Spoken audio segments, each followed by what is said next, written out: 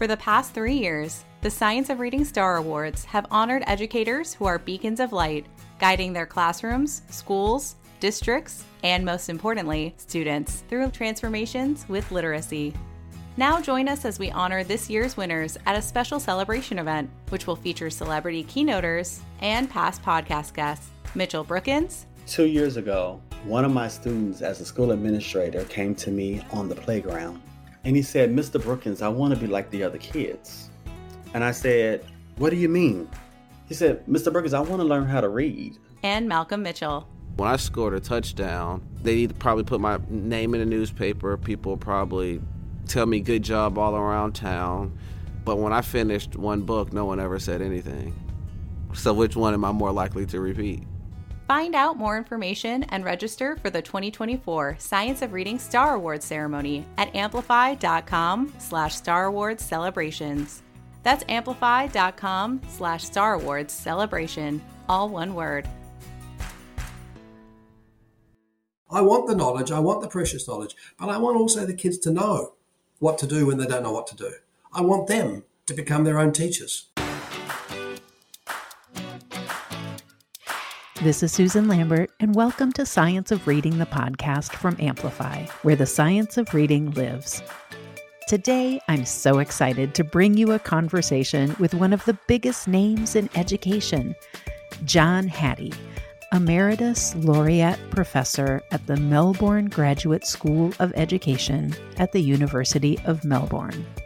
Professor Hattie has authored more than 60 books, including 40 on visible learning, which we'll talk about in depth. This was an expansive conversation in which we talked about everything from his meta-analysis research to the importance of studying excellence to his thoughts about AI and education. One note before we get started. When we connected with Professor Hattie halfway around the world, it was bright and early in Australia. So be aware that during the conversation, you might hear the occasional sound of a pooch who was perhaps eager for his morning breakfast. With that heads up out of the way, here's John Hattie. Well, Dr. John Hattie, thank you so much for joining us on today's episode. What an honor. It's good to be here, Susan. Thank you. Before we jump into all the fun and fancy of this episode, I wonder if you might introduce yourself to our listeners and talk a little bit about what motivated you to come into this field of education. Look, yeah, I was brought up in the south of New Zealand. I now live in Australia. But when I was a teenager in a small rural country town, I started an apprenticeship as a painter and paper hanger. Oh. And after a while, I realized that there wasn't many skills in it, and I didn't even have those. And I worried that my rest of my life would be spent in this small country town. And so I found out that if you became a teacher, they paid you to be trained. Wow. Yeah, I had no resources otherwise. So I thought, well, I'll try that. And kind of as an accidental decision, but it worked, obviously, to a point where I was a real teacher for a couple of years and thoroughly enjoyed it. And I thought, okay, if I'm going to go on and do my PhD and it doesn't work out, I can always go back to something I really enjoyed. And so that was kind of why I got into education. I love that you said real teacher. Do you consider yourself not a real teacher now? Well, when you work with real teachers, they make a very big distinction about have you got chalk dust under your fingernails. Obviously, I would argue, having been an academic for 50 years, that involved an incredible amount of teaching. So, yeah, I think I'm a teacher, but I do want to acknowledge that teaching a group of 5-year-olds or 15-year-olds is quite different to teaching a group of 25-year-olds. Absolutely. And I think, chalk dust under your fingernails, I don't even know if our new teachers would understand what that is like. So maybe it's whiteboard marker on the end of your fingertips or something. Probably, yes. And I remember my very first week of being a real teacher, I got into huge coughing fits because I hadn't been used to the fact that there was chalk dust every minute, every day. And I'm sure no new teacher knows about that. It's the smell of that felt pen that probably upsets them. Maybe that's true for sure. Well, for teachers and many others, your most well-known book is Visible Learning. But before we jump into that work, how many other books have you published? And what's some of the content of some of these books? I'm almost embarrassed to this day and age of climate change because I've destroyed a lot of trees. The answer to your question is 74. 74 books? Yeah. Wow. And I know you've done a lot on the visible learning content, but what are some of the other content that you've done with? It's interesting, Susan, because visible learning was not my career at all. My academic life has been psychometrics, measurement, statistics. That's what I've worked in my whole life. My first book was on three-mode factor analysis. Now, aren't you dying to rush out and buy a book on three-mode factor analysis? Amazing. Well, what was impressive about it is it stayed in print for 25 years. Wow. No, the reason for that, in those days, they printed them and they printed 200 and it took 25 years to sell 200. I've written books on self-concept, on performance measures, on reputation enhancement. I worked with a team that had the largest sample of adolescents in prison. And so I've sort of been in lots of different areas, and visible learning was kind of a hobby that I had on the side for various reasons. And I decided when I moved to New Zealand that I would stop talking about it, but write the book up to get it out of my system. There you go. And it took over. Yeah, it did. So be it. I'm very grateful the fact that you could be an academic in your whole life and no one could care. The fact that people care kind of is honoring. So thank you. We're going to jump into visible learning, like I said, in a minute. But before we go there, what was your favorite book to actually author? It's probably the third in the series with Greg Yates on how students learn. And, I've known Greg for many years, and he wanted to come on sabbatical to where I was at the time in Auckland. And I said, well, why don't we do something together? And he's just a stunning storyteller. He's mesmerizing as a storyteller, but he hasn't written a hang of a lot in his career. And so I said to him, well, why don't we write up the stories? And so he spent every morning writing up his stories. We'd meet and we'd talk about it, we add to it. And that was probably the most funnest book of the lot. That's great. That's great to hear. We'll link our listeners in the show notes to that because we're going to move from that and really talk about visible learning. How do you feel about the book Visible Learning being the most viral one? Well, so it's kind of nice. I never anticipated that. And what it's done, Susan, in my life is, and particularly as an academic, I now have the world's best critics. And I mean that very, very positively. As an academic, you thrive on the fact that people even care about reading your work, let alone critiquing it. And I've learned a lot from my critics, and I'm very grateful that that I'm in that situation where people are prepared to take parts of it apart. And I've learned a lot from the critics. Some of them you just think, well, no, they've missed the point completely. But in general, it's been very good. So thank you for that, critics. Thank you for that to those who read it and who want to follow up and know more. That's a really good point. We'll come back to some of the details of that. But for those listeners, I can't imagine we have any listeners that aren't familiar with this book, Visible Learning, and we'll talk about the second one that you have too. Can you tell our listeners just a little bit about the content that's in that and really what the purpose was for you to author that book? Well, it started when you're in psychometrics, you go into an education department and you are welcomed, but everyone wants to well, you know what it's like. I'm sure that every single listener loves doing their courses on measurement and statistics and research design. It's just wonderful from my point of view. But you're not a real person because you don't study kids in classrooms. Yep. And so everybody I met, particularly academics, told me that what I had to study was communication or technology or curriculum. And what I thought was, isn't it fascinating that everybody knows the answer passionately and it's all different? Yeah. And so when you talk to teachers, come and watch me. This is how I do it. As if that's generalizable. They're all different. And I never met a teacher or an academic who said they were below average in their teaching. And that sort of, I was a kid. I know that's not true. And so I started the research in the area, and this was back in the 1970s. And it's the same message.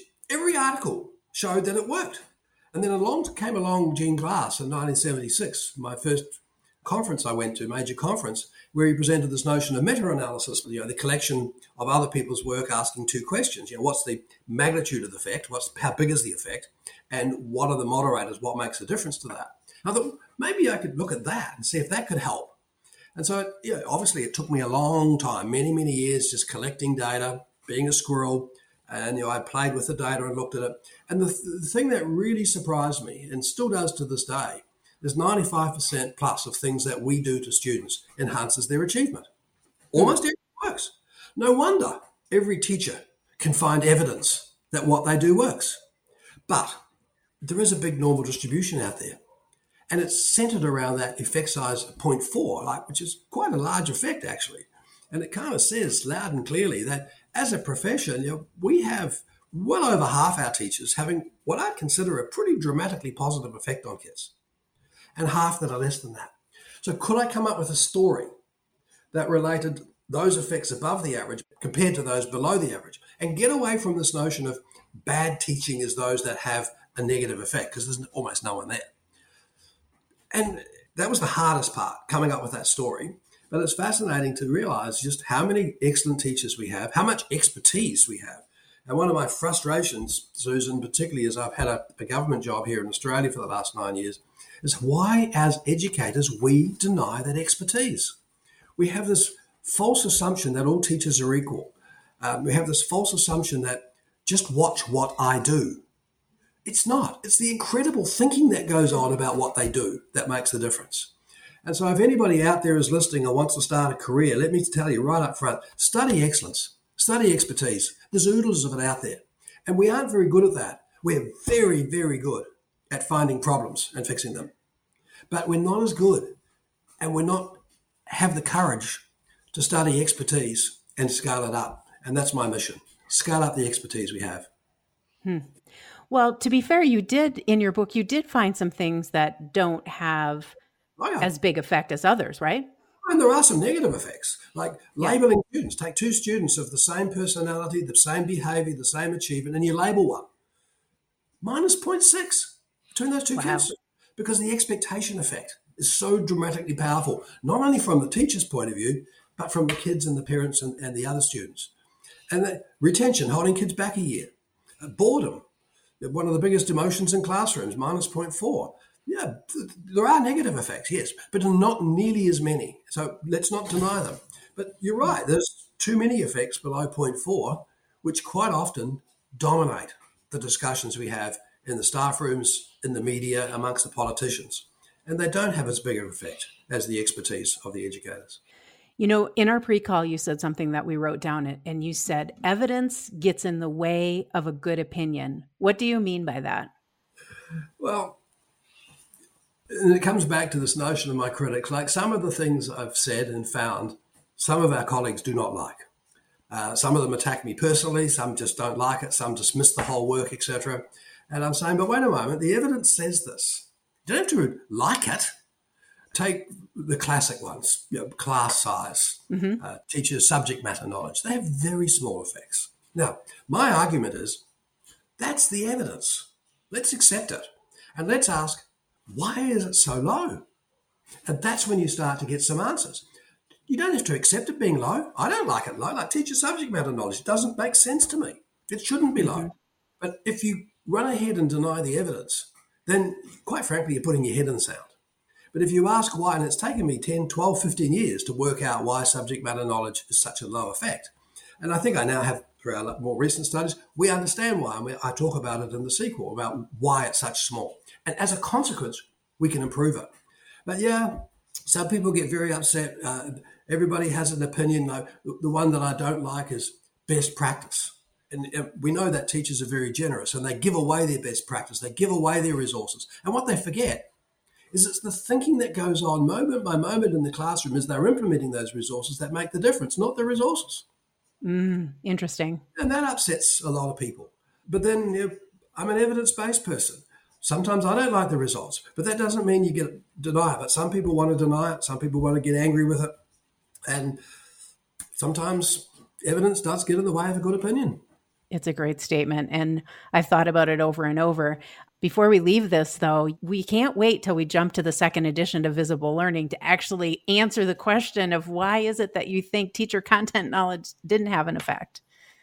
Well, here in Australia over the last 10 years, we've spent probably $1 billion on taking teachers out of school and improving their maths and science content, and it's made a zero difference. And the reason for that, you've got to have, and I introduced this in the sequel, this notion of instructional alignment. You've got to teach in a particular way. Like if you teach And like we've done a synthesis of 20,000 teachers' classroom observations. And we know that teachers talk 89% of the time. They ask 100 to 200 questions a day that require less than 3-word answers. 90% of their feedback, 90% of their content is about the facts. Now, we might not like that, but that's the nature of what kids experience. If that is the nature of your classroom, then all you need to do is be 1 page ahead of the students. All you need to do is make sure that the students follow your instructions, are compliant, and do what you wish. However, if you had more student questions about their work they don't know, and on average, in any one class, in that first model, the class asks 2 questions a day about their work they don't know. But if you have more student questions, if you have more student talk relative to your talk, if you have a better balance of the facts and the knowledge, oh my goodness, subject matter knowledge matters. So when we took all those teachers out, proved their maths and science, they went back into the old transmission model. It's no surprise the effect is very small. How does that go, Susan?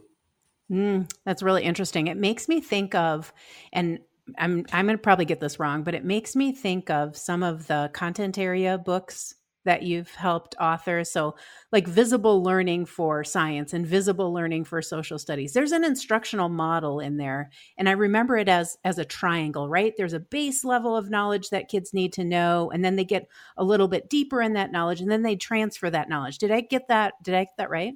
Perfect. And in my jargon, I talk about the cognitive complexity, going from the facts to the relating the facts to the transfer. Yep. But Susan, sometimes it's best to do it the other way around and say, what is it that we want the kids to transfer? What is it we want them to deeply know? And then what knowledge do they need to do it? And you realize about 60% of the stuff you teach is irrelevant. Like one of our latest books, Room for Impact, and this was one of the hardest ones that I wrote with Aaron Hamilton and Dylan William, is saying, how do we get teachers and principals to stop doing things that are inefficient? Like we realized during COVID teaching that we didn't have to talk 89% of the day. In fact, we couldn't on Zoom. We didn't have to ask all those low-level questions. We had to teach kids to work alone and work with others. And we realized that when the Zoom was over, we could go and have a coffee. We could go and walk the dog. We didn't have to have that relentlessness of us being the performer. And if you look at the evidence of COVID, not that I'm saying COVID was a good thing, it wasn't. 4 meta-analyses already with an effect size of minus 0.12, which is unbelievably trivial. And in your country, when I looked at the NAEP results, which everyone got really upset about, the effect size was minus 0.08. Your country did half what the rest of the world did in terms of improvement. You did much better. And so I think we've got a lot to learn from that. Not that I'm arguing that Zoom teaching is necessarily the best, but that balance of the deep and the surface, I think we really got to get it right. Yeah, for sure. I do know that people tend to throw out that base of knowledge of, it's not that the facts are important. The facts are important, but you have to build on those facts in order for kids to get the impact. And the argument I put is I want teachers to be greedy. I want them to have the facts. You've got to have facts. Why does problem-solving teaching have very low effect sizes? Because too often it's taught before the kids have the knowledge and skills to go into it. But when you have both, wow, it makes a dramatically powerful difference. For sure. All right. So at least for me, visible learning was really a first introduction to both the concept of meta-analysis and effect sizes. And I know there's a lot of conversation about both of those things, but why do you think it's beneficial to educators to understand both meta-analysis and effect size? And maybe you can even do your John Hattie definition of what both of those things are. Sure. Look, someone goes out there and decides to study the difference between, say, a teaching method, the jigsaw method, or the difference between achievement in males and females, or class size, or teacher subject matter knowledge. So they do a study. They publish it. Another one does a study on something, different country, different place, different age group, whatever, let's say on the difference between boys and girls. And then another one, then another one, then another one. Then along comes a meta-analysis person who says, let's collect all those articles, let's code them. And you can see it's real squirrel-like behavior. Let's code them. What country it was in, what age group it was, what subject was in. But the key thing is we're also going to code how big was the effect, like the magnitude, the size, kind of like how damaging was the earthquake. We want a magnitude effect. And they work out what that magnitude effect of the difference between males and females. And then they say, And the second question is pretty important. Does it differ, males versus females, in maths and English, in 5-year-olds and 15-year-olds, in New Mexico, where you are, and in Melbourne, Australia, where I am? And all those things we look at, and that's what a meta-analysis is. Now, what I do is I come along and I do a meta-analysis of the meta-analyses. Wow. Mind-blowing. Well, that's how I can get to up to about 400 million kids, is by building and standing on the shoulders of others and asking these questions. And I ask about the relative effects. So when you look at something like gender, because the difference between males and females is about 0.04. It's tiny. Yeah. And we all know that the difference between boys is ginormous. The difference between girls is ginormous. The average effect is very small. And that's another one that a lot of people get upset about, because they have an opinion that males and females learn differently. There's no evidence for that at all, but people get upset with that. But put that aside. So I come along as a meta-analyses, and I'm very grateful to Gene Glass from Colorado, who put all this together and made it possible to do this. And so you can start to see that you have this sort of high level spaceship view of all the research to say what things have the biggest effects, what have smaller effects. But we mustn't forget those moderators, because every teacher in the world says to me, context matters. My class is different. This school is different. And you talk to a teacher, the first thing they want to tell you is about their school. Now, here's a hard one, Susan. I struggle to find any moderators that make a difference. Really? Doesn't matter. Of course, it matters for the teacher in the classroom. Yep. But in terms of what's the biggest difference to 5-year-olds and 15-year-olds and 25-year-olds, males and females, people in the US, people in Australia, that isn't hardly an effect at all. We do have a science of teaching. We do know a lot about how to be a great teacher, and it doesn't differ. Now, I want to jump a little bit here, Susan, and I'll take the blame for this. One of the mistakes I made is not being more clear that what I talk about are probabilities. If you use this high effect size, it's a high probability. What matters, Susan, is how you implement it in your class. Hence the argument, know thy impact. I got in the early days, teachers say, oh, the jigsaw method, incredibly high effect size, I'm going to use it. It didn't work. Well, let's talk at your implementation. And I'm not sure we're as good at talking about our implementation as teachers and educators as we are talking about this is how we teach. So a lot of our more recent work has been looking at that nature of that implementation, the quality of it, about helping teachers understanding what their impact is. So my work is kind of pre that. Yeah, I'd like teachers to use high probability interventions, but you've got to implement it well, with fidelity, with appropriate dosage, with appropriate quality. Educators don't like the word fidelity. It's the F word, right, in education? Yes. But I'm sorry, if you implement it poorly, you've got to expect you're going to get poor results. We'll be right back. It's November, so it's the perfect time to show our appreciation for a special group of Science of Reading champions. We recently asked the finalists for the 2023 Science of Reading Star Awards to offer some of their thoughts on the importance of knowledge building. We'll be sharing some of what they had to say on upcoming episodes of the podcast. First, here's Giovanna Mack, winner of the grand prize, the 2023 Changemaker Award. Giovanna is a lead content teacher from Louisiana, and we ask her how knowledge and knowledge building helped her district shift to the science of reading. When we first began our journey into CKLA and shifted to the science of reading, we really didn't appreciate the importance of the knowledge strand and how it could impact student learning. As a matter of fact, I feel that we kind of shied away from it initially. However, as time progressed and the need for our K-2 students have grown, we now understand the importance of it and how to use that portion of the lesson to help build students' background knowledge. To comprehend a story or text, our lower elementary students really needed a threshold of knowledge about, varying topics. And we have our tough state standards that we have to also be mindful of. So with that increased demand for our students to have prior knowledge about varying content, we really had to give them a platform to grow from, and that was the knowledge strand. So through knowledge building, students are better able to comprehend text and apply to their real life. Just recently, I was in a kindergarten classroom, and the students were engaged in the knowledge portion of the lesson about Humpty Dumpty. I could hear the students making up their own rhymes and just being completely engaged in the lesson. Lessons like the one that I witnessed in that kindergarten classroom really helps to prepare students using the knowledge stream for that next phase of their literacy journey. That was Giovanna Mack, lead content teacher with Caddo Parish Public Schools in Louisiana. Find more information on the Science of Reading Star Awards at amplify.com/soar-star-awards. And now, back to our conversation with John Hattie. Going back to a meta-analysis, what do you think is lost in the work of a meta-analysis? What do we lose there?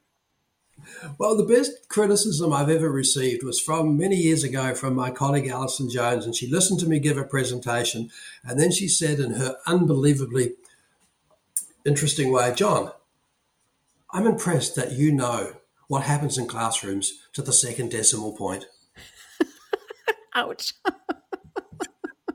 And she's got it right. Like it's all that nuance of what happens in the classroom, and that's why I spent some time trying to look at classroom observation. And I think and my partner Janet Clinton developed this app that we used for many years. That it's on your iPhone where you turn it on, you teach your lesson, you turn it off, and then you get a transcript.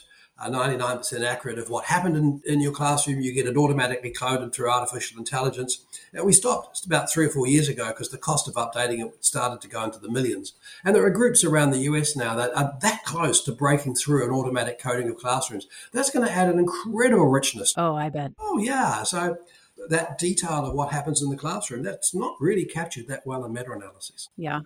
Well, for me, I think about Visible Learning, the first edition. I see educators really using this as a resource book, right? And so they look at it when they're trying to focus on improvements. How do you think educators can best make use of that content? And in relation to that, what cautions do you have about using that content? Well, again, in the early days, I had a ranking of all the influences. Yep. And that probably led to more misinterpretation than anything. And about 6 years ago, we decided to abandon that and never use it again, and we haven't.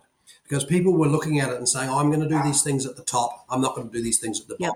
And one of the things that I've also, as I've worked on this explanation, I have a good colleague, Michael Scriven, who I've worked with many years, who unfortunately passed away. And he's kept saying to me time and time again, it's all about explanations. It's all about the story. And that's the hard part. So I spent a lot more time on the story.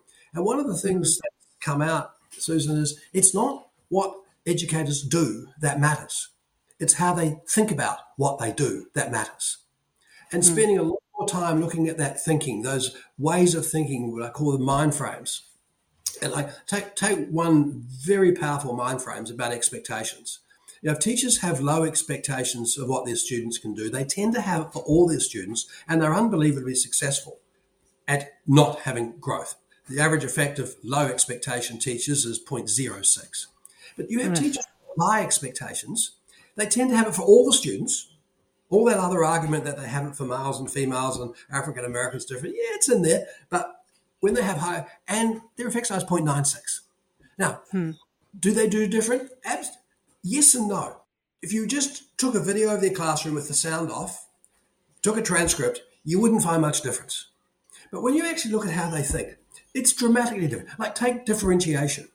Low expectation teachers think differentiation is different activities for different students.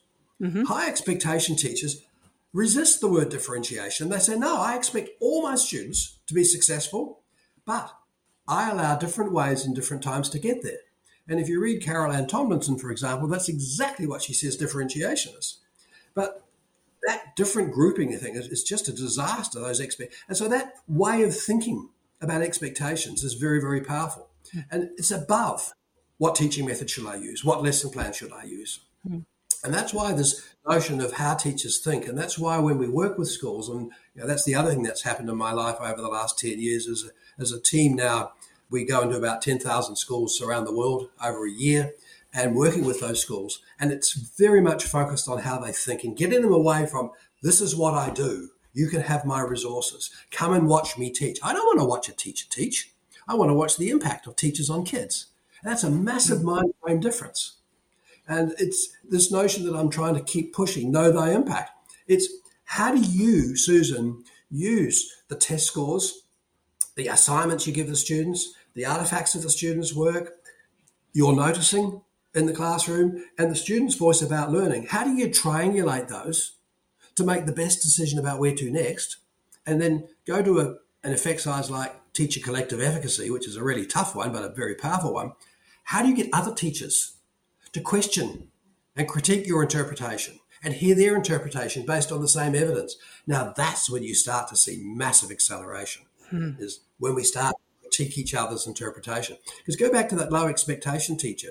Yeah. They have the same data, but they say, oh, yeah, but the kids, they're not the right kids. You need to understand their poverty. You need to understand they're a second language student. They come up with 53 reasons why they can't be successful. Why the teacher down the corridor has exactly the same, different way of thinking. Incredibly powerful. It's how we think and being understanding what that is. So how do you give advice then to either teachers or maybe more importantly, building leaders or any kind of leaders to let's work on changing thinking or think about the thinking for teaching? What does that advice look like? Well, firstly, with your sentence there, Vivian Robinson, my colleague, has told me for many, many years, don't ever ask about changing a teacher. In every school we've ever worked in, everywhere around the world, we've found pockets of excellence. You don't want to change them. Yeah. Every teacher wants to improve. So we're in an improvement model, not a change model. And a lot of professional learning works on the assumption, Susan, that you come to my session and you listen to me as if you came into the room with nothing. You have a very strong theory of teaching. I have to respect that by understanding your way of thinking about your teaching. So what we do when we start is we have this notion of a school capability assessment. One of the things we know from the research is that when teachers and school leaders choose professional learning, they tend to choose that which they're already pretty good at. So let's look at what we're good at, what we're not so good at. Let's look about where there's pockets of success and there's pockets of problems. And let's help the school leader, the building leader, to have the courage to call that. Let's work on a coalition of the success and invite the others to join. Let's have a common language about learning in the school. Let's hear the student's point of view. Now, one of the things we do is we ask the teachers, what does it mean to be a good learner in the school? And we get very rich descriptions. We ask the students, and more times than not, the students thinks a good learner is someone who comes along, sits up straight and watches the teacher work. Compliance. And when you put that up in front of teachers, they're shocked. That's not what happens in my class. Well, actually, that's what your students are saying. And so then you've got the momentum to start listening different, to start critiquing different. And yeah, it's not easy. Now, a lot of people say, well, does it change the maths and reading scores? Yeah, it does. And we've got a lot of evidence for that. But it often takes 2 to 3 years to see that difference. Yeah. Now, a lot of school leaders say, not prepared to wait 2 or 3 years. Well, we have ways of showing you that we can get gains in the first 6 weeks. But if you want long-term systematic change, you have to have a whole way of thinking across the school that is common about how we think about our students. We need a climate and a culture that's inviting. And let's be clear, Susan, you ask the students, do you want to come to school to learn the stuff the teachers teach you? 95% of 5-year-olds say yes. By the end of elementary, start of high school, 4 out of 10 say yes. We know in COVID, all the research we did in COVID, why do kids want to go back to school? To be with their friends. They didn't say to be with you. Now, I'm going to capitalize on that. But we need to be a lot more inviting. Like the biggest predictor of adult health, wealth, and happiness is not achievement at school. It's the number of years of schooling. Now, changes dramatically how we think about our school. Like, we're the only people paid. Kids compulsorily have to be there. We have to make it inviting for them. So that culture across the school. And what keeps me going, Susan, I see so much success. I see so many great schools. I come across your country. I'm there in a couple of weeks. You cannot believe how much excellence we have. But you'd never know that from the media. You'd never know that from the educators themselves. We have incredible success, and our job is to scale that up. That's a really good point. You use that word impact often. I hear it. I see it in your writing. Every time you're interviewed, you use that word impact. Talk to me about why that's the number one word in your vocabulary, or at least from my point of view. Yeah, it is. I think it's the case that every one of us that came into schools, everyone, came in for one reason, to have an impact on kids. So that's all I'm doing is reminding teachers why they chose to be there. I also want to have a dialogue with you and with anyone about what we mean by impact. It doesn't like high achievement. Yeah, that's a nice end, but it's an end, not a beginning. And both our countries, we're a bit obsessed about high achievement, and I think it leads us down the wrong path. If you have a high achieving school where all the kids are cruising and not making at least a year's growth for a year's input, that's not a good school. Yeah. If you're in a low achieving school where all the kids are making more than a year's growth, that's a brilliant school. What do I care about? My argument is I want to know about your impact on the climate. Is it inviting? So that you teach the learning strategies so that kids can progress towards achievement. And it's that direction that I care. And you can see, I do care about climate. I do care about where the kids feel they belong in the classroom. I do care about how they think about what learning is, what strategies they have. I do care that they are able to work alone and with each other, respect for self and respect for others. One of the misunderstandings, and it probably hasn't helped for my overzealous discussion about this, is that impact isn't just test scores. It's not just achievement. It's part of it. Remember, I'm greedy. I want all of it. It's all that information that comes together. And I think that when you ask teachers when they walk into a room and when a building leader walks into a staff room, I want them to say, my job here today is to evaluate my impact. And all good things follow. So we work with schools to get a better, clearer understanding what impact is. Another thing is shadow a student during the day, particularly in a high school. They walk into the first class. The teacher says, this is what we care about in this school. This is how we do it. You walk into the next class. This teaches, this is how we do it in this school. This is what, and it's different, dramatically different. And the kids are used to it. They know it doesn't matter. That's not good enough. What do we stand for here in terms of learning? And like my critics say, yeah, but learning is always about something. You ignore knowledge. No, I don't. Actually, precious knowledge is really critical in this. And we talked before. I want the knowledge. I want the precious knowledge. But I want also the kids to know what to do when they don't know what to do. I want them to become their own teachers. 5-year-olds can do it. Go into a class of 5-year-olds. They're brilliant at teaching each other. They're brilliant at teaching themselves. They're brilliant at asking questions, open questions. They're brilliant at seeking help. Go into a class of 9-year-olds. They sit there and wait. Why? Why do you think that is?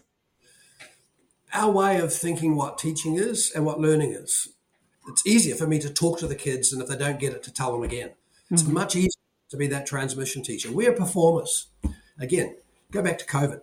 We couldn't be a performer. We had to get the kids to be performers. And it's that release of responsibility. And like our argument is that, like, I'm not a fan of things like student control of learning because novices don't know what they don't know. They need us. Yeah. My notion is I want students to learn how to be their own teachers. And if you're your own teacher, and you're a teacher, Susan, you know when you don't know how to get help. You know where to go. You know to do what error management is when you make mistakes. And you stop and say, no, that's not right. I'm going to go back.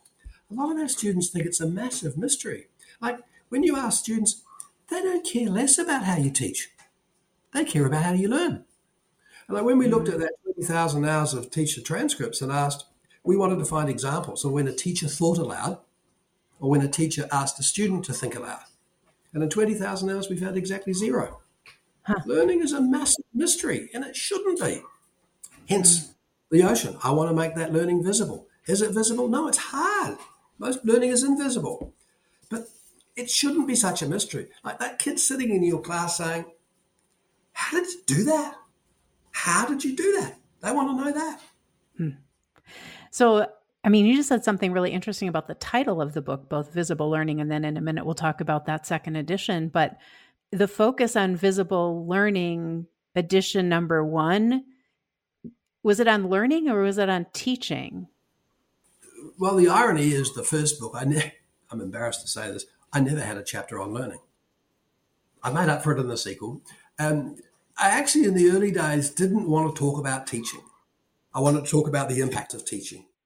And that changes things dramatically. Yeah. We've had lots of debates out there about what good teaching and what good teachers are. And my argument is simple.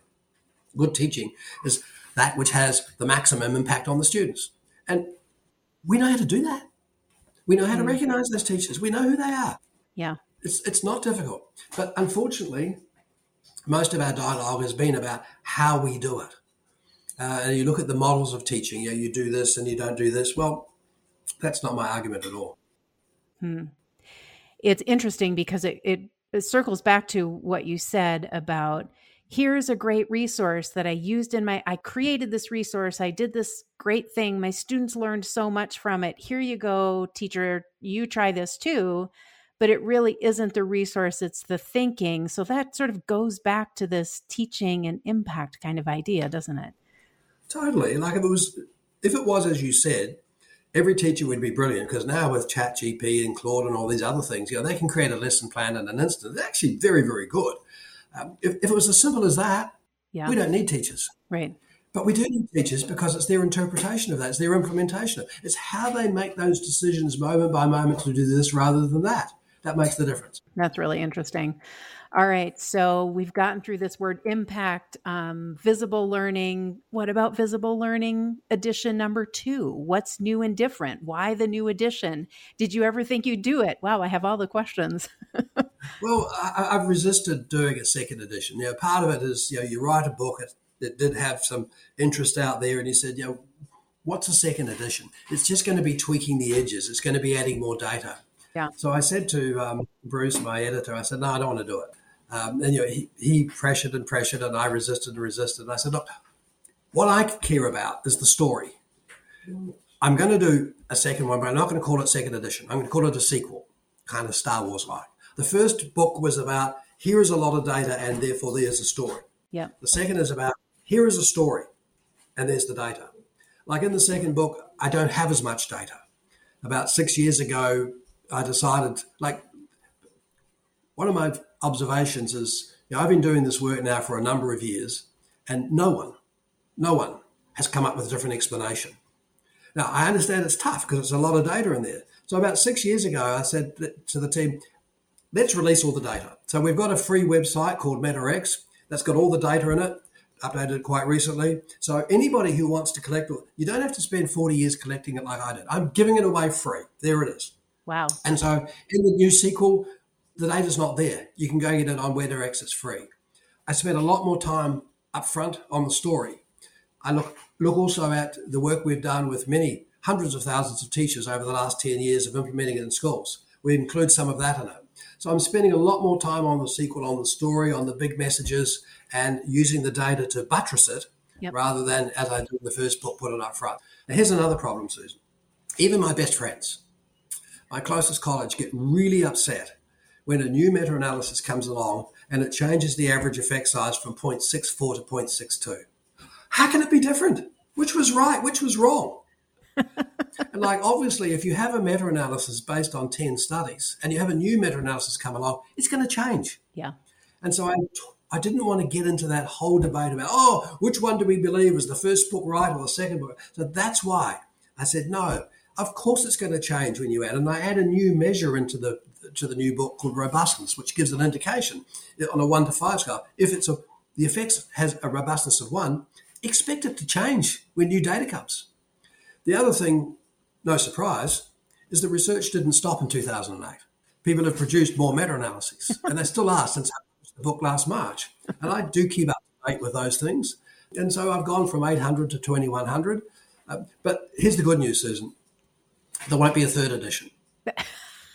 You say that now. No, I'm going to take what I did in MetaX and put it all online and let others take it over and add to it. Because I want the story contested a lot more. You actually have talked about that a couple of times, inviting the critics, inviting the skeptics, come look at it. Help me dig into this a little bit deeper. How many people have you had take you up on that offer? Oh, I've got plenty of critics. But in terms of new explanations, as I say, at this stage, no one. Some have taken it, like my good colleague Russell Bishop, and applied it, for instance, with minority students, and he's developed his story, which resonates very closely with mine. But I really do welcome any others who want to take it.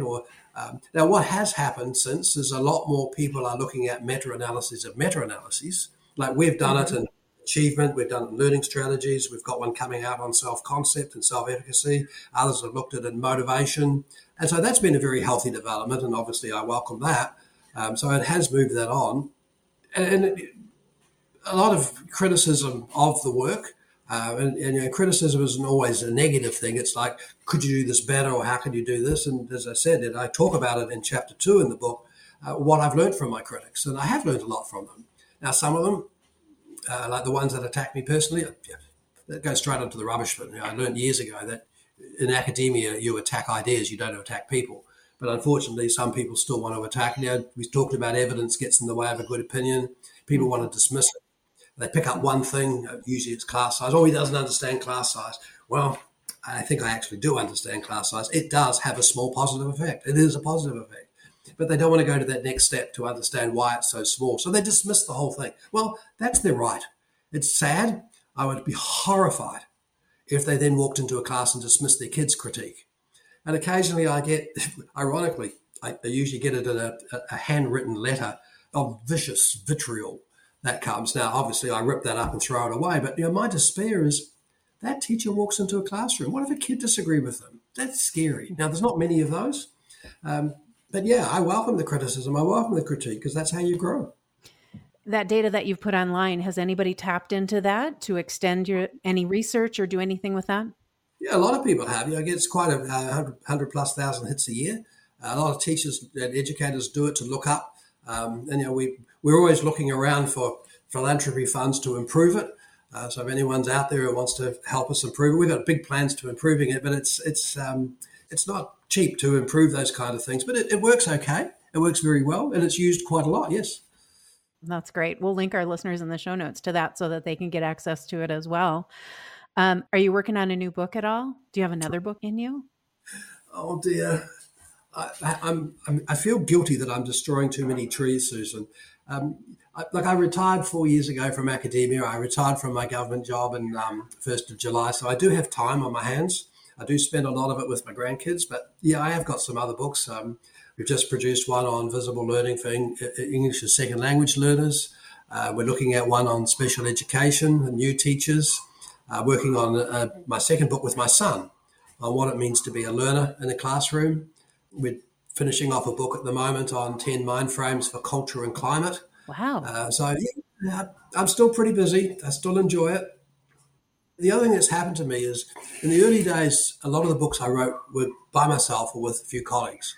Since then, I have broadened dramatically the number of colleagues I've written with, and that, quite frankly, brings an incredible richness to me and I hope to the book. So working with others is a really fun thing to do. Earlier in the podcast, we were talking about the Building to Impact book that you wrote with several other authors. We had Doug Reeves on an episode talking about that book and actually talking a lot about de-implementation. But I will say that Doug Reeves also mentioned, maybe not on the podcast, but maybe in the pre-call, how great it was to work together with you. So that's really amazing. Well, he's also pretty amazing to work with. He was an author on that book and I've known him for many, many years. And it's kind of like Michael Fullen and the Doug Reeves. Like their obsession is about implementation. And one of the things that fascinates me as I go around schools and ask school leaders, what's their model of implementation? They don't have one. Yep. Hope. I'll monitor it. Now, if you were setting up a local coffee shop, from day one, you would worry about your implementation. You worry about scaling up your success. And so what we did, with Doug and some other co-authors, is looked at all the implementation models and their effect sizes in business and computing and policy. Like if you went into the government here in Australia and you didn't know Prince methodology for implementation, you wouldn't be employed. If you didn't know in health about getting to outcomes, if you didn't know about agile methods, implementation is it. Why is it in education? We've hardly got anyone. Like Tony Bright has a very good model of implementation out of California. Michael Barber has one of the best in deliverology. I'm struggling. But every day, every educator, their fundamental purpose is implementation. And that's where Doug Reeves is so powerful, is that all his work, when you listen to him, it's about how you implement this. It's not talking about this, it's how you implement it. And that's really, really powerful. That's a really, really good point. You've talked a little bit about some books that you have. What about any other concepts, ideas that you're tracking as we look maybe beyond 2023? I think the two revolutions that are hitting us now is the one that's, I think, is going to come within the next 2 or 3 years, and that is the automatic coding of classroom observation.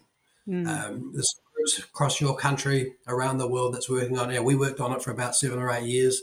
We were quite successful in what we were doing, but over the last 3 or 4 years, it's exponential in growth. And I think that's going to open up. Now, it's got some incredible negatives. When we did it, for instance, in one country, we got into big troubles because the parents insisted in finding out how many minutes each teacher spent with their kid. Some states in your country banned what we were doing because they said you will have evidence of incompetence and it will be misused against teachers. It has got some downsides, but it's also got some massive upsides in terms of better understanding what happens in those classes. I think it's going to be a massive revolution for the good, but with some problems. And obviously the artificial intelligence engines that are now upon us, the chat GPGs, the Claudes, we've just actually written a paper, which again, it's open and free, and I'll send it to you if you want to put it as a link. Yeah. If you think it's a problem now, it's got a growth that's dramatic over the next 2 or 3 years. And like I'm using it now to create lesson plans. I use it to code various things. I'm using it for lots of different ways of doing it. And like in my country, most states have banned it. Now, we know in education, every time you ban something, it's going to have a dramatically revolutionary positive effect. So I'm pleased they banned it. It's going to have an effect. It's going to have some downsides. We're going to have to change how we think about what we do. Go back to, do you remember those 21st century skills everyone talked about? Oh, yeah. People still talk about them. I know, we're a quarter of a way through and we still haven't got it right. And our argument in the paper is that the 21st century skills now are going to include things like probative questions. We're going to have to teach our students to ask questions because that's what these things depend on. You ask the wrong question, you get the wrong answer. Right. I saw an ad in your country about a month ago, which I was quite excited about. The first time someone's advertising for a probative engineer. In the engineering business, they want people who can ask the questions better. That's great. You're going to have to do assessment credibility. And we know with all your fake news, etc., you're going to have to teach the students what's right, what's wrong. You can't just believe it because it came off the internet. You're going to have to teach them evaluative thinking. Yeah. And the one that I think is the big difference is that if you go onto Chat GPT, like I did it about a month ago to teach me and update my Spanish. And it was really, really good. And I said, I'm struggling with this. And it came up with a lesson. But the thing it did at the end, which really stunned me, is I said, I don't know what to do next. What do I do next? And it said, well, given you've done this, this, this, and this is what you do next. Wow. Now, that, if you're a teacher, is a massive threat to our business. Yeah. So my argument is the fourth skill is wise choices. We're going to have to teach. Now, sometimes on those systems, they come up with crazy choices or not so good choices. So we're going to have to teach our students how to make wise choices, how to evaluatively think, how to assessment credibility, and how to ask the right questions. Now, go back to those old 21st century skills. They seem so dated. Oh, that's so true. Oh, well, anything else you want to tell our educators out there? You've given us so much good advice, so much good information. Anything else you have for our listeners? Like, I think it's that courage, school leaders, to focus on scaling up the success that you have. It's one of the hardest things to do, but it's the right thing to do. For those teachers, stop talking about your teaching. Start talking about what do you understand by learning? And then ask what's the optimal teaching, depending on where the kid is in the learning cycle. Listen to your students thinking aloud. You think aloud. Make what they care about every day. How do I go about learning this? Make that your day job. Make that. Make mistakes and show the students that mistakes are opportunities to learn, not embarrassments. Ask your kids. Make your class inviting. And remember, notions like engagement, inviting, follow learning. Don't precede it. Don't come up with real-world, interesting, authentic tasks. Teach the kids to learn, and that's what turns them on to the engagement and the invitation of learning. And it's that notion of let's get out there as a profession and say, we have expertise. You just can't take a person and dump them in a classroom and expect them to have the kind of impact that many of the teachers are having now. How do we tell our parents? How do we send kids home every afternoon to talk about learning at home? Not, as most parents ask at the tea table, what did you do today? Tell me about a frustration. Tell me about a learning activity. And how do we get our kids advertising that schools are exciting places to come to learn? Because quite frankly, if they're not, they need to be. And right across your country, there are stunning instances of it. So you can see my passion is that it is that expertise we have. If I have any influence at all on anyone, I want to reintroduce that word expertise. Well, thank you for that, Dr. John Hattie. It was such an honor to have you on today, and I know our listeners are going to enjoy this, and I love ending with the word expertise. So thank you very much. See, I love talking about the stuff, so thank you. Thanks so much for listening to my conversation with John Hattie, Emeritus Laureate Professor at the Melbourne Graduate School of Education at the University of Melbourne. We certainly won't be able to link all of them, but check out the show notes for links to some of Professor Hattie's books, including Visible Learning, the sequel. We'll also have links to other resources, including his Visible Learning website. We'd love to hear what you thought of this episode. Share your thoughts in our Facebook discussion group, Science of Reading the Community. Science of Reading the podcast is brought to you by Amplify. For more information on how Amplify leverages the science of reading, go to amplify.com/CKLA. Next time on the show, we're bringing you another great conversation about the critical role of knowledge and knowledge building with Dr. Margaret McCowan. Dr. McCowan helps us rethink some common practices for vocabulary instruction and offers a vision for effective vocabulary development. I think, unfortunately, for a lot of kids, vocabulary is just, I got to memorize these definitions. And somehow these definitions are, the real thing. Somebody sent them down from Mount Olympus, and I just have to learn them. Instead of, your language is something that you use and manipulate. That's coming up. Don't miss any upcoming episodes by subscribing to Science of Reading the podcast wherever you find your podcasts. And please do us a favor and consider rating us and leaving us a review. It will help more people find the show. Thank you again for listening.